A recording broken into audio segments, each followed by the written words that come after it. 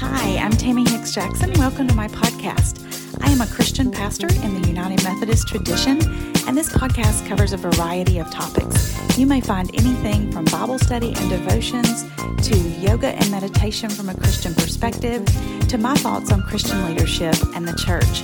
Look for the descriptions and the tags for each episode to find what you're interested in, and thanks for taking this journey with me. Let's jump into this episode. We continue our journey through the book of Romans, beginning in chapter 10. Now, this section actually started in chapter 9 at verse 30. So let me repeat. It continues through verse 4. So let me repeat my comment for this section, which is that we see here a great irony in that the Gentiles who weren't seeking God's righteousness have found it in Jesus Christ.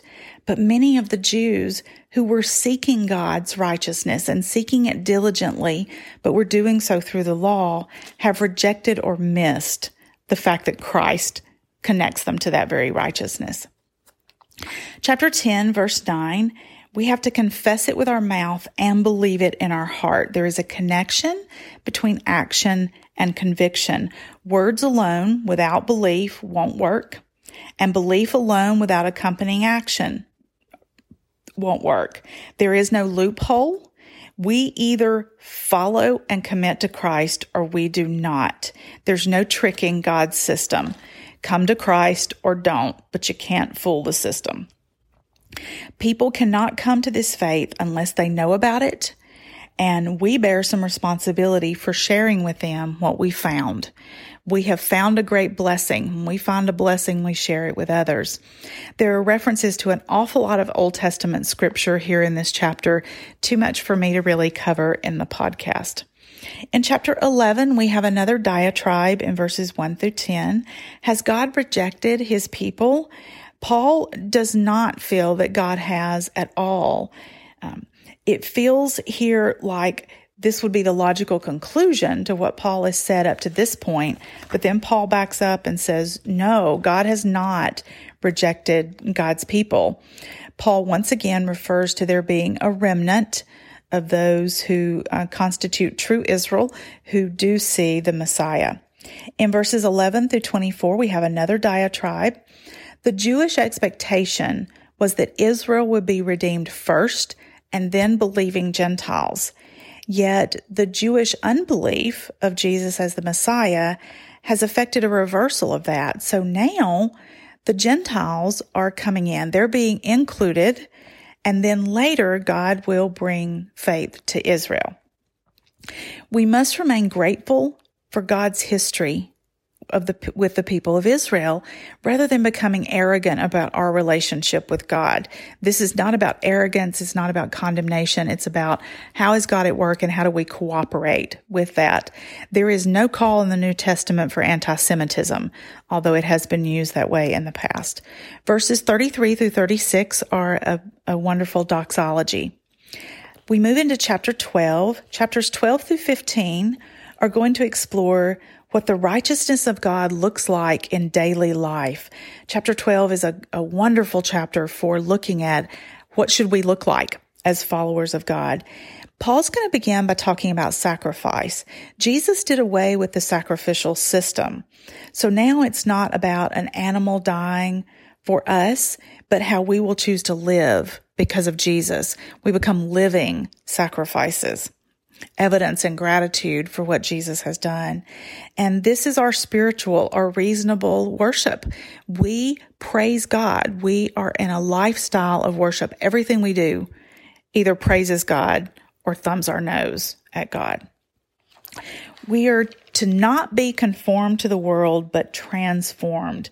We are in the world, but not of the world. We can hear this said again in Matthew 17, 1 through 8, and 1 Corinthians 3, 18. We should be shunning both inward and outward sin. It talks here about what the good, acceptable, and perfect will of God. For many people, there is the idea that God has this perfect will for us. What was God's original plan for our life? Then we know that we don't always do what God wants us to do, and God is forever bringing good from that. He's constantly adjusting and nudging us back toward the future and the life that He wants for us. So some things are that perfect will as God originally intended. Some of it is good, what comes out of that, and some of it is acceptable, that God allows us to make choices and help create our lives. In verses 3 through 8, humility and unity go together. We need to be humble in order to live together with one another. There are many different gifts that have been given, but they all work together in the one body of Christ. The gifts given here are most often called the motivational gifts. We have prophecy that comes in proportion to faith. This would be preaching and teaching, things that lead to the feeling of conviction of sin. 2 is the second gift is ministry. This will be service, meeting the practical needs. The third one is a teacher, the truths of the doctrines that we hold. The fourth is an exhorter, someone who encourages, who invites others to the journey, who counsels, who mentors. A Barnabas in the book of Acts is a great exhorter. Exhorting is what John Wesley originally allowed people to do who were not licensed to preach. And this was his first use of women in the revival movement of Methodism, was he allowed them to exhort, to encourage, but not to preach and work toward the conviction of sin. He later changed his feeling on that because he saw how the Holy Spirit was using the women. The fifth gift is a giver, and that comes through generosity. This is sharing, setting an example for us. The sixth one is leaders. Leaders should lead in diligence. Leaders focus on the common goals. They keep us headed in the direction we're supposed to. They keep us on track. And then the seventh gift is compassion, and we exercise that cheerfully. This will be empathy, mercy, listening, advocating for people. In verses 9 through 21, we see the marks of a true Christian, and love is the key. This echoes 1 Corinthians 13. You might also take a look at Psalm 15. Not doing the least we have to, but doing the most we are able. There's tough stuff in this section. It is easy to say, but it is hard to practice consistently and well. This is a great passage to commit to memory or to return to often. We will not overcome evil using the same strategies that evil does. We will only overcome evil by doing as Christ did.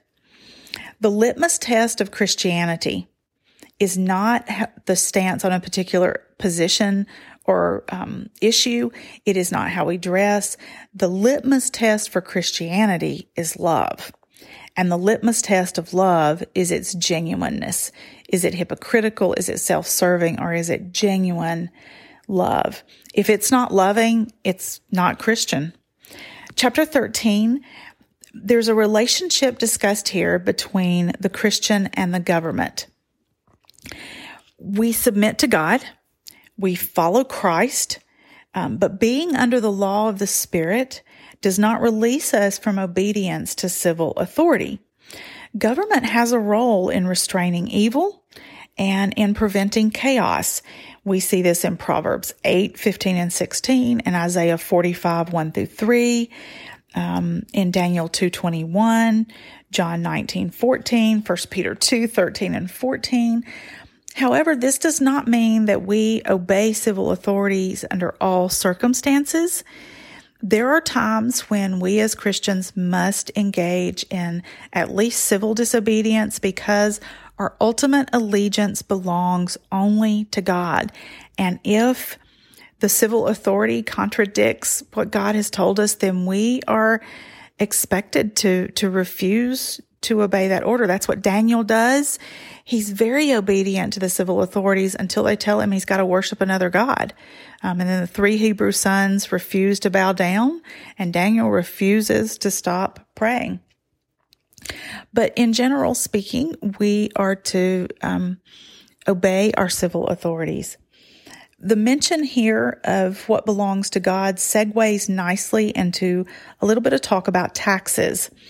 And taxes comes into our greater debt. We have a great debt to God because of what Jesus has done for us. We're told not to be indebted to others. that if we're indebted to others, they'll try to control our behavior and demand our loyalty. Recognize that our debt to love others comes because God has loved us, and that love debt is the one that we owe, and we pay it back by loving others as God loves us. And verses 8 through 10 are what that looked like. Verses 11 through 14 talk about this liminal time. Liminal time is an in-between time, a being on the threshold. We're on the threshold. We're in between darkness and light. We need to go ahead and stop living as people of the dark. Go ahead and embrace living as people of the light, even though God's kingdom has not fully come and fully been realized. There's also a reference to taking off and putting on. Repentance is the taking off of old behaviors, but we are also putting on Christ. This is the empowerment of the Holy Spirit to live as Christ wants us to. Chapter 14, the faith here, the word faith in verse 1 means conviction. Some are not entirely convinced on these issues that now get discussed. They're experiencing guilt. They're hesitating to do some things because they're unsure. And we're told we shouldn't encourage people to do things that they don't feel entirely comfortable with. We need to allow them to come to a place of peace and full conviction about an issue, to become settled in their mind about whether it's right or wrong. I immediately think of some issues of things like consuming alcohol, maybe smoking, using curse words, choosing some careers, engaging behaviors. Don't encourage people to do what they think are wrong. In verse 2, let's talk about Corinth for a minute. In the city of Corinth, a controversy arose over eating meat that had been sacrificed to idols. Paul tells us here he does so without any problem. He doesn't believe those other gods are real anyway. They're all false gods, so what difference does it make? However, Christians should not participate in the religious rituals in which the dedication occurred, but there's nothing wrong with buying meat in the marketplace or sitting down to a meal and consuming meat that has been dedicated to an entity. However, there are some Christians that is part of their commitment to faith, is they don't want to do that. They're not going to eat that meat. And Paul says, so let them do that. Don't argue about whether to eat the meat or don't eat the meat. If your conscience lets you, fine. If it doesn't, don't. This would apply to us in that some can visit religious ceremonies of other faiths and feel okay. Others feel like they need to remove themselves or walk out from that. As we move into verse 5, we see that this also applies to holidays and particular days of the week. Some of those who had now become part of Christianity are still engaging in Sabbath keeping. Some who are converting may have wanted to keep Sabbath in very Jewish ways. Others can't do it. They're servants and their time is not their own. Others feel released from Sabbath keeping. This would also refer to the Jewish festival days and to secular holidays, to days of fasting. Some are going to feel differently about certain things. In this day and time, some won't put up Christmas trees. Some think Easter is connected to pagan fertility rites. If your conscience tells you not to do it, don't do it. But others are going to do it without having their conscience be pinched. So this would extend to a lot of other issues that we could apply in our day and time. It could even be extended to preferences over worship and music styles. We must not look down on those who have different opinions on issues. We don't live for ourselves and our own superiority. We live for the Lord. Judge ourselves and not others, but also be aware of the witness that we give to others. There's a balancing act that happens here. Wesley defined a stumbling block as an act of moving others even against their conscience to do as we do, and we shouldn't do that. We should not force people to do what violates their conscience. Our love for God and for others transcends our own rights and our own claims, our own freedoms. There's a balancing act of limiting our freedom to be responsible for another's well-being and be in relationship with them. Again, verse 23, the word faith is conscience or conviction here. And you're going to go ahead and get a bonus, and I'm going to put in chapters 15 and 16 here in this podcast rather than doing them separately with the next reading. As we move into chapter 15, when you have something worked out, you need to continue to be patient with those who aren't there yet, who haven't come to a settled feeling on an issue. This is why I am very patient with people. It's why I describe myself as a centrist within the Methodist denomination. Is I know that some people have not yet made the journey to where I am on particular issues. I need to be patient. I need to acknowledge that the Spirit of God is at work in them and among them. This section ends where it began in chapter 14, verse 1, with a prayer that we might all figure out how to tolerate, how to love one another despite our differences. Verses 7 through 13 are Paul's concluding words, his restatement of what he said before. Each of the previous sections have ended with a prayer or a benediction. We've seen that in chapter 8, verses 38 and 39, and in chapter 11, verses 33 through 36. And so here, once again, we have a summary section that ends with a benediction or a prayer in verse 13. Paul returns to his introduction in chapter 1. He praises their character, their maturity of faith, and he reminds them that where he sounds bold, where his words might sound a little bold for someone who has never met them or met most of them and who didn't found this church, he knows he's only reminding them of the things they already know and do. He's not disciplining them. He's affirming their shared commitment to living as Christ wants them to. He feels that this is well within his apostolic commission, his calling to be an apostle of the Lord Jesus Christ. He's not stepping outside of his authority. This is also his priestly service. This would be a reference back to Isaiah 66, verses 18 through 23, where there's a prophecy about the Gentiles being incorporated into Israel. And Paul is saying this is what is happening, and it is his calling to be part of seeing that happen. Paul affirms that he plans to visit them. He wants to launch a mission to Spain and do so under the sponsorship of the Roman Church. He's not going to accomplish this, though. Wesley makes a comment about this.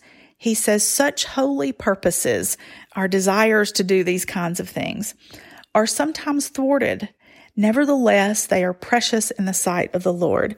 It's okay for us to make plans that end up not working out or that God doesn't open the doors.